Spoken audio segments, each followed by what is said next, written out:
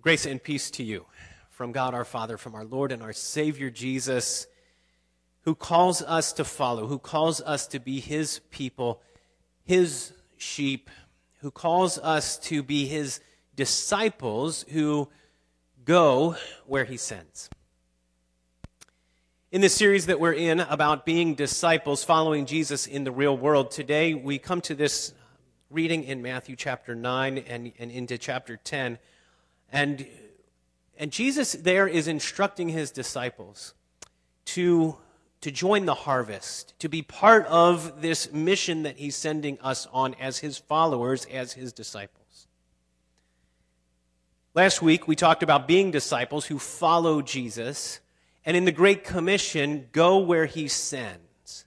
And where he is sending us is into this mission field that exists in the world.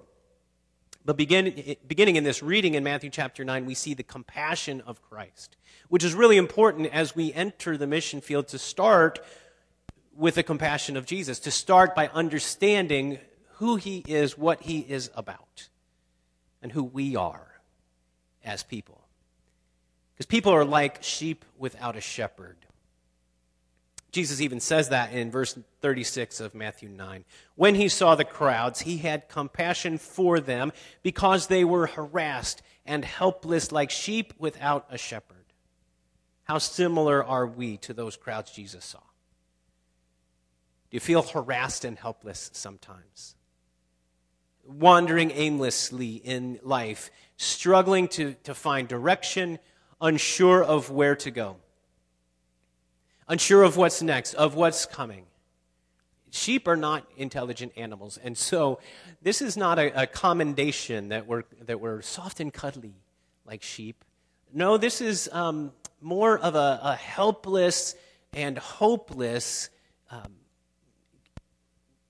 adjective, description. That's the word I was searching for. That we're wandering aimlessly, that we struggle even to meet our own needs. We live in a time that's hard. With all that's going on in the world, with a virus that's still pervasive in this world and infecting more people and causing all the difficulty that it's causing. Hardships and struggles and shelter in place that we're still in. When this was announced back in March, I was hopeful that it was a few weeks. I was hopeful that we would be gathering again sometime in early April. That was the initial instruction, that for a few weeks we're gonna do this. And that sounded like an interesting way to spend part of the spring. And here it is almost summer.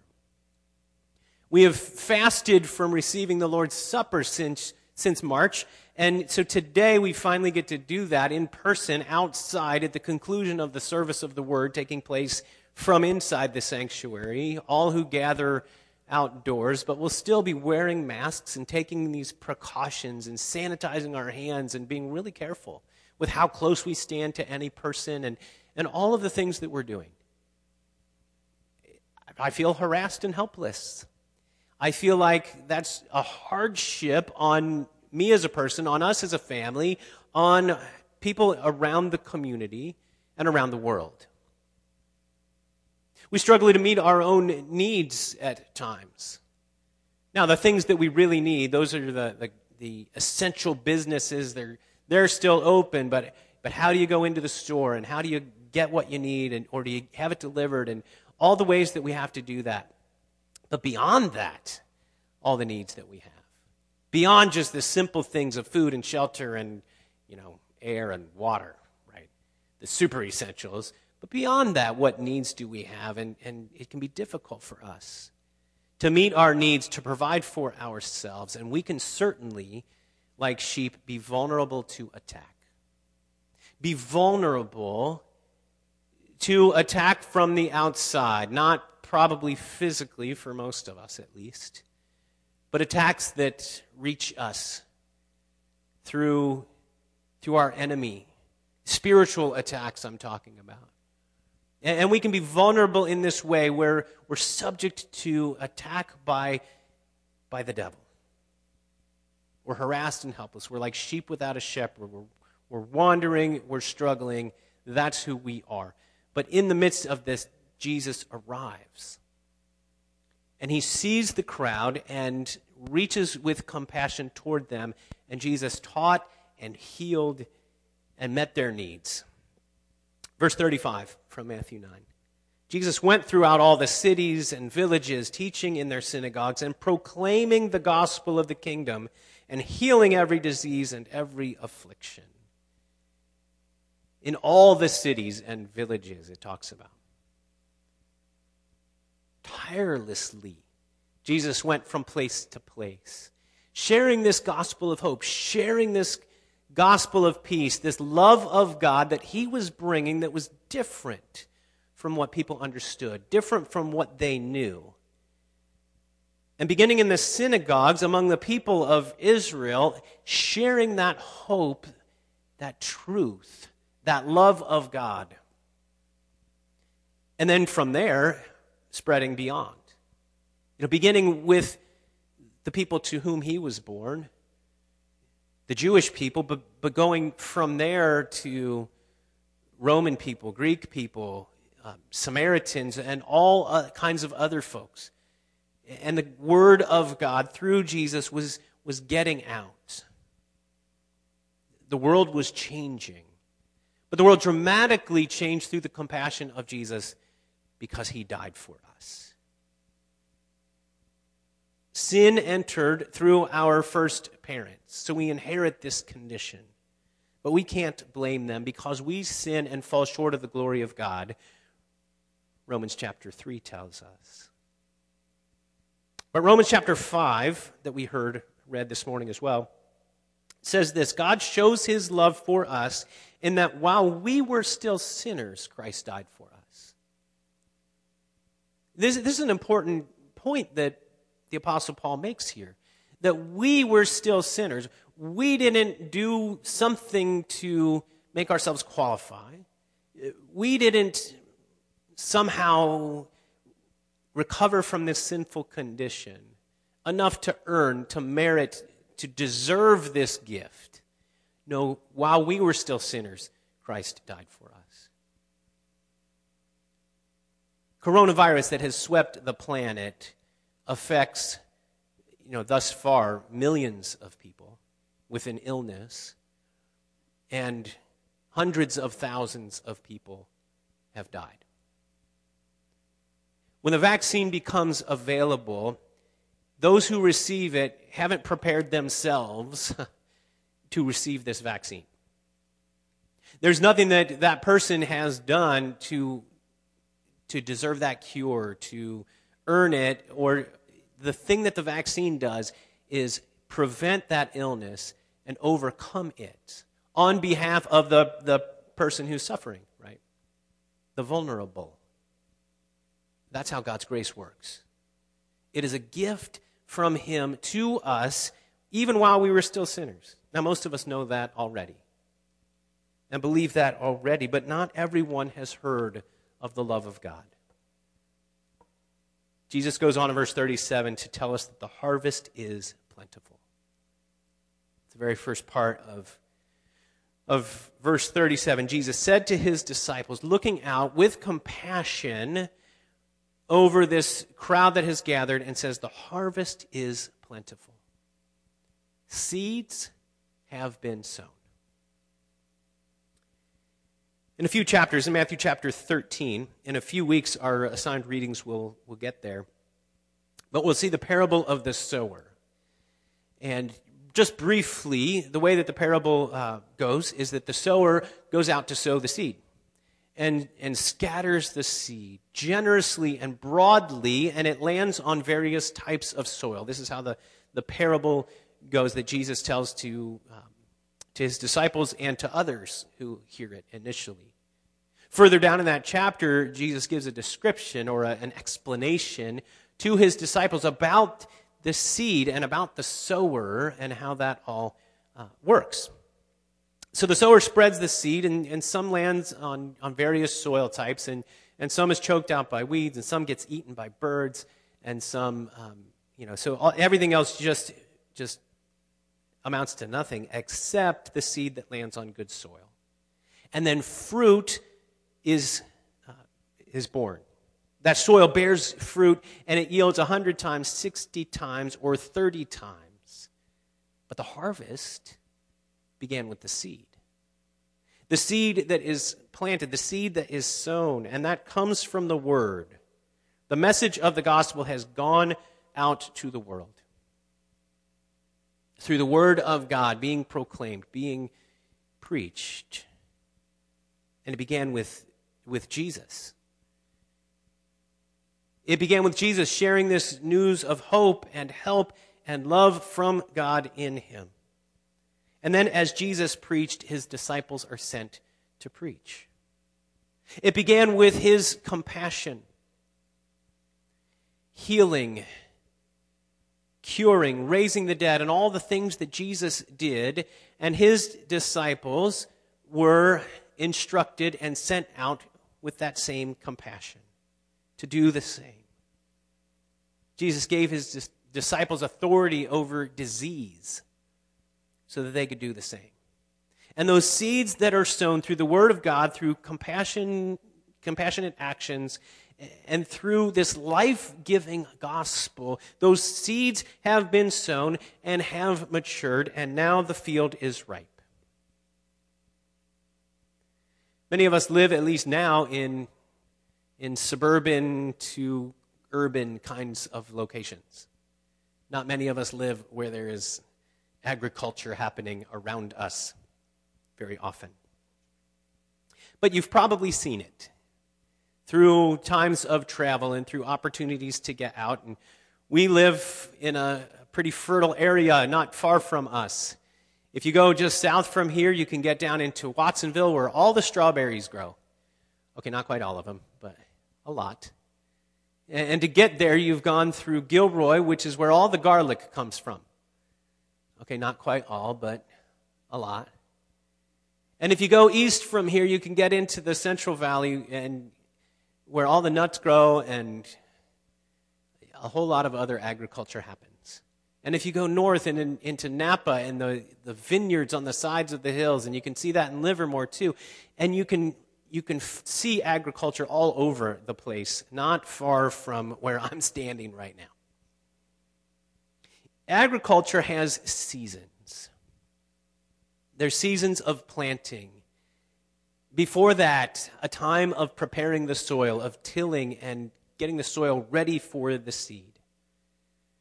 This spring, with time on her hands because, well, she wasn't going to school or playing music with other people anywhere, and she had a lot of time at home, Gina decided to plant a garden. And it's something that we've done, poked a stick at a few times before. We're like, oh, let's plant a garden this year. And we usually think of it way too late to get started. But this year she thought of it way back in probably March. And she prepared the soil. She took a day where she cleared off some of the mulch in our landscaping where it was just an empty space in between where the peach tree is in the corner of the backyard. And so she cleared the mulch off, and then she dug up the soil, and she took rocks out of it and found roots in it and dug those out and turned that soil over and watered it. And the next day she came out and turned the soil over and watered it and fertilized it with some things and got that soil ready. And then she started preparing other things. So she took some scraps of vegetables and things that we had in the house, cut some potatoes up and put those in to get those ready to plant. Took some lettuce that we'd cut down and used the romaine lettuce till it was like this big, and put that in some water. And she did some other things and just started getting things ready. And then she planted those. She put them in the ground. And for a while it was like, well, it looks like maybe those potatoes weren't going to grow. Did they do something to them, in the processing that sometimes our food goes through that prevented those from, sprouting roots or anything? So there was nothing happening that we could see. But not long ago, first one, then another, and now 5 potato plants are growing along the fence in our backyard. and some lettuce has come up, and some onions are growing, and some other things are happening. It's not a field, but it's agriculture on a much smaller scale. Fully grown faith is mature. It begins with a preparation and a planting and seed that grows, and then we bear fruit through the guidance of the Spirit, living in the hope that we have. Walking by faith through this life, being disciples of Jesus in the real world. The harvest is plentiful, but the workers are few. That's what Jesus goes on to say in verse 37. Maybe you've driven nearby a field when it's ready for harvest time. There have been times when we've driven down probably through, not far from Watsonville or someplace, where there's a large field and about 15 people, mostly migrant workers we expect, who are bent over these strawberry plants, and they're starting to pick the fruit. And if you look at that and think, wow, giant field, very tiny group of people, part of the harvest. That's, I think, what Jesus is describing here for his disciples. That the field is ready. The harvest is there and prepared. The workers are few. Then Jesus sends his disciples to work. See, that's the tail end of chapter 9. And when we turn the page into chapter 10, we see that these 12 Jesus sent out. This is in verse 5 and into verse 6. Go to the lost sheep of the house of Israel. He sent them to go. And we're still in the middle of the book of Matthew here. There's still a lot that they need to learn, a lot that they need to understand, a lot of training that they will get at the feet of Jesus. They're disciples already, but they're not yet ready to go into this mission full time. I look at this as they go first to Israel like an internship, like they're on the job training. When I was going through the seminary, we had 2 years of instruction at the seminary and then a year of vicarage. This congregation had some vicars several years ago now, and that was part of that training process. That third year, or for some, the fourth year of their seminary experience, is a year of preparation and training that happens in the context of ministry. And it's really important, actually. And the way that it's structured for most of us who've gone through the traditional kind of track is that you do 2 years and you get all this knowledge and all this instruction, and then you go realize that putting it to use in the practical world isn't as straightforward as you might expect. They train us to be vicars and tell us the words that you say most need to be, I'm just a vicar. I don't know. This is their internship, their vicarage year for these men. It's not even a year for these disciples. It's preparation for what comes later, when they will be witnesses to the ends of the earth, when they will be commissioned to go and make disciples. They're sent.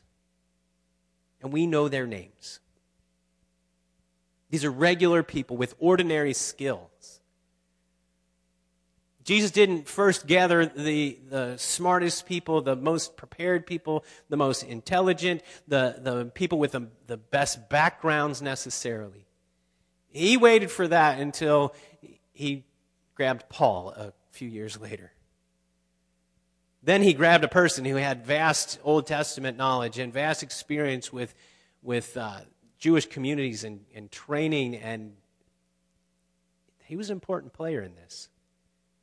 But Jesus had gathered to himself some fishermen, at least one tax collector, men who were zealous for the restoration of Israel, men who weren't expecting all that would take place.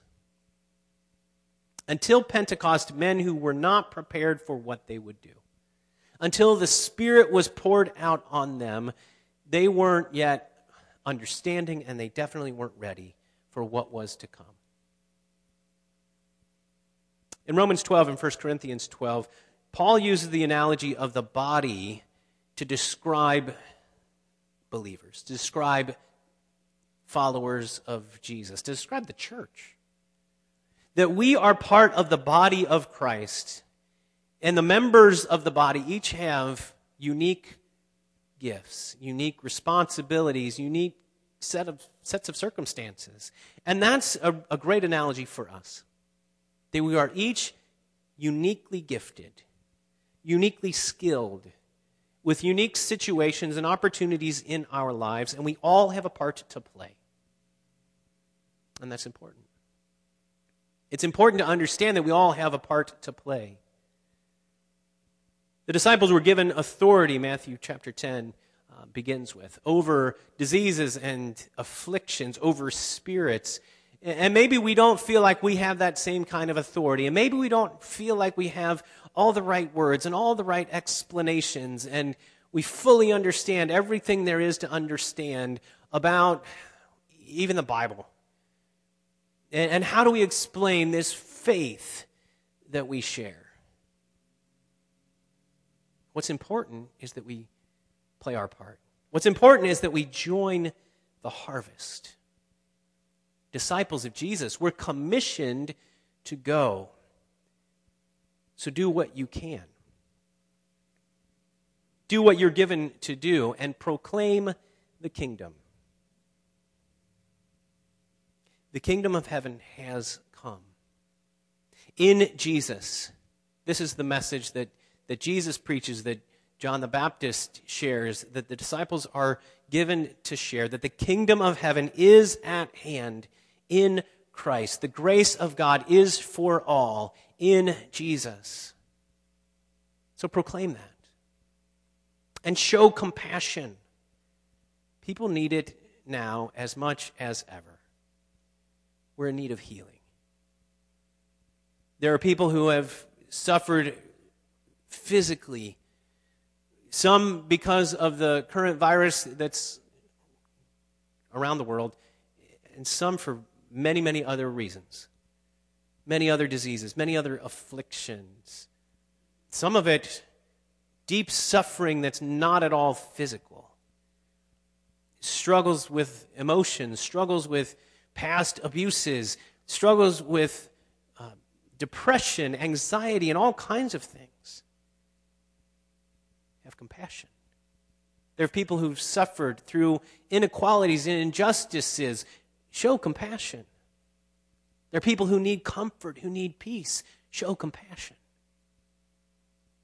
This is our calling as people who are joining the harvest, not just to go and proclaim.